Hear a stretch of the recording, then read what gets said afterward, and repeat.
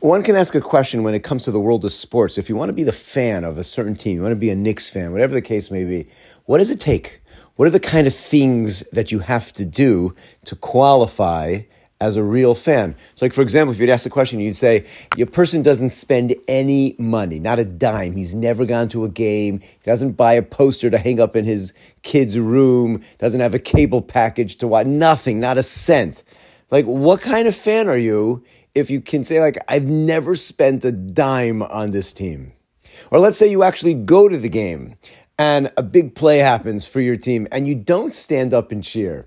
Now, we can, of course, debate whether or not if you're watching at home and yelling at the television, whether or not that has any impact at all. But if you're actually there at the game and you're part of the crowd, part of the cheer, the screaming, we know that's something real. It makes a difference. How much of a difference we can debate, but there's something called momentum. There's something called the home crowd. It makes a difference. If you're a guy that's there and you sit in your seat silent when everyone else is cheering, like, what kind of fan are you?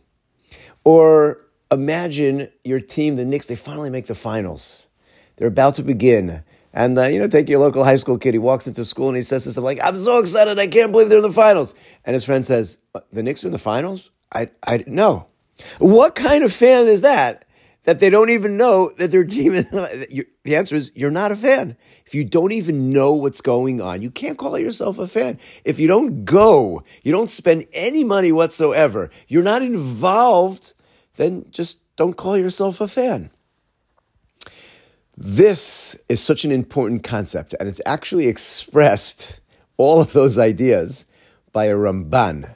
Because in Parshas Terumah, we begin the construction of the Mishkan, and Hashem gives Moshe the instructions to build all of the vessels, all the kelim of the Mishkan, the Shulchan and the Menorah, and the aron, and the Mizbeach, everything.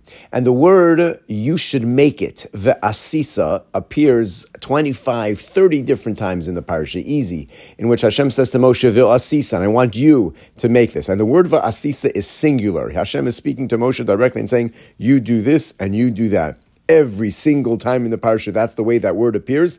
There's only one kli, one vessel that gets the word ve'asu, and you, plural, should make this one. And that is the very first of the kelim that is described, the aron, which houses, of course, the luchos. And the Ramban, the Medrash, even before him, asks, why is this the only kli? Why is this the only vessel that gets a plural language? You, collectively, should make this. And the Ramban quotes from the Medrash, it's as if Hashem has said, Kulam ya'asku, but everybody has to come and be osek and toil and be involved in the construction of the aron, because since the aron houses the luchos and it represents Torah, kedei sheyizku la Torah, in order for everybody to be zocha, to merit, to have a portion of Torah, everybody has to be mishtatef, everybody has to be part of the equation, has to be part of the process of building the aron. So says the Ramban, quoting from the Medrash. That's a beautiful idea. Of course, the aron is plural. Everybody has to have a piece in it.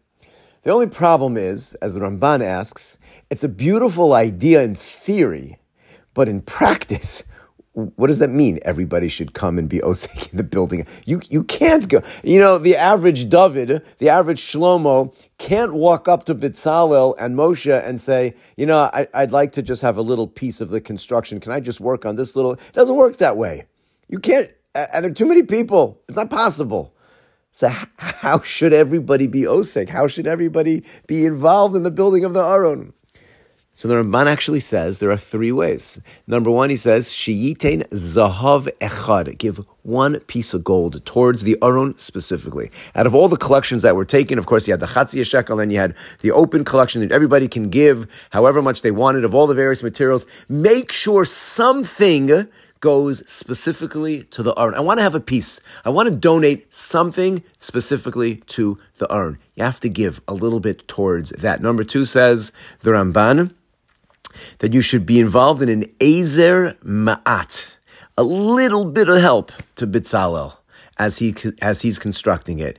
Somebody needs to give him a cup of water in the middle of the day. Somebody needs to hold an umbrella out over the sun in the desert while he's working so that he's not too hot. Somebody needs to clean the tools. Somebody needs to carry the tools. Okay, you can't make the aron itself. You can't. You're not qualified. But you could be involved with an ezer ma'at, even if it's a small little bit. like cheering in the stands, but do something. Be involved. Show up at the work site so that you just, like if something is needed, somebody needs to go get someone or something or hold something or bring a drink, someone, you're there. I want to be involved just a little bit in doing something. And lastly, the Ramban says, and this is an amazing thing, sheyechavnu ladavar, to think about or pay attention to the matter.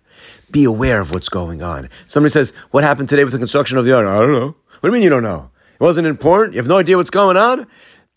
Make sure that you know what's going on.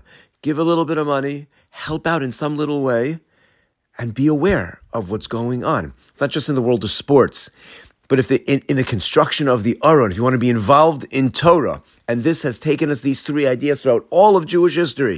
You want to be involved, not everybody can be a Rosh Hashiva, but you want to have a chelek, you want to have a piece of Torah, you want to have your portion, you want to be involved. Number one, you got to give a little bit. Number two, help out. Roll up your sleeves. What can go on in all the various schools, institutions, about the Medrash or Yeshiva? There's something to be done, always. And just be aware of what's going on in the world of Torah. Can't be that I have no idea.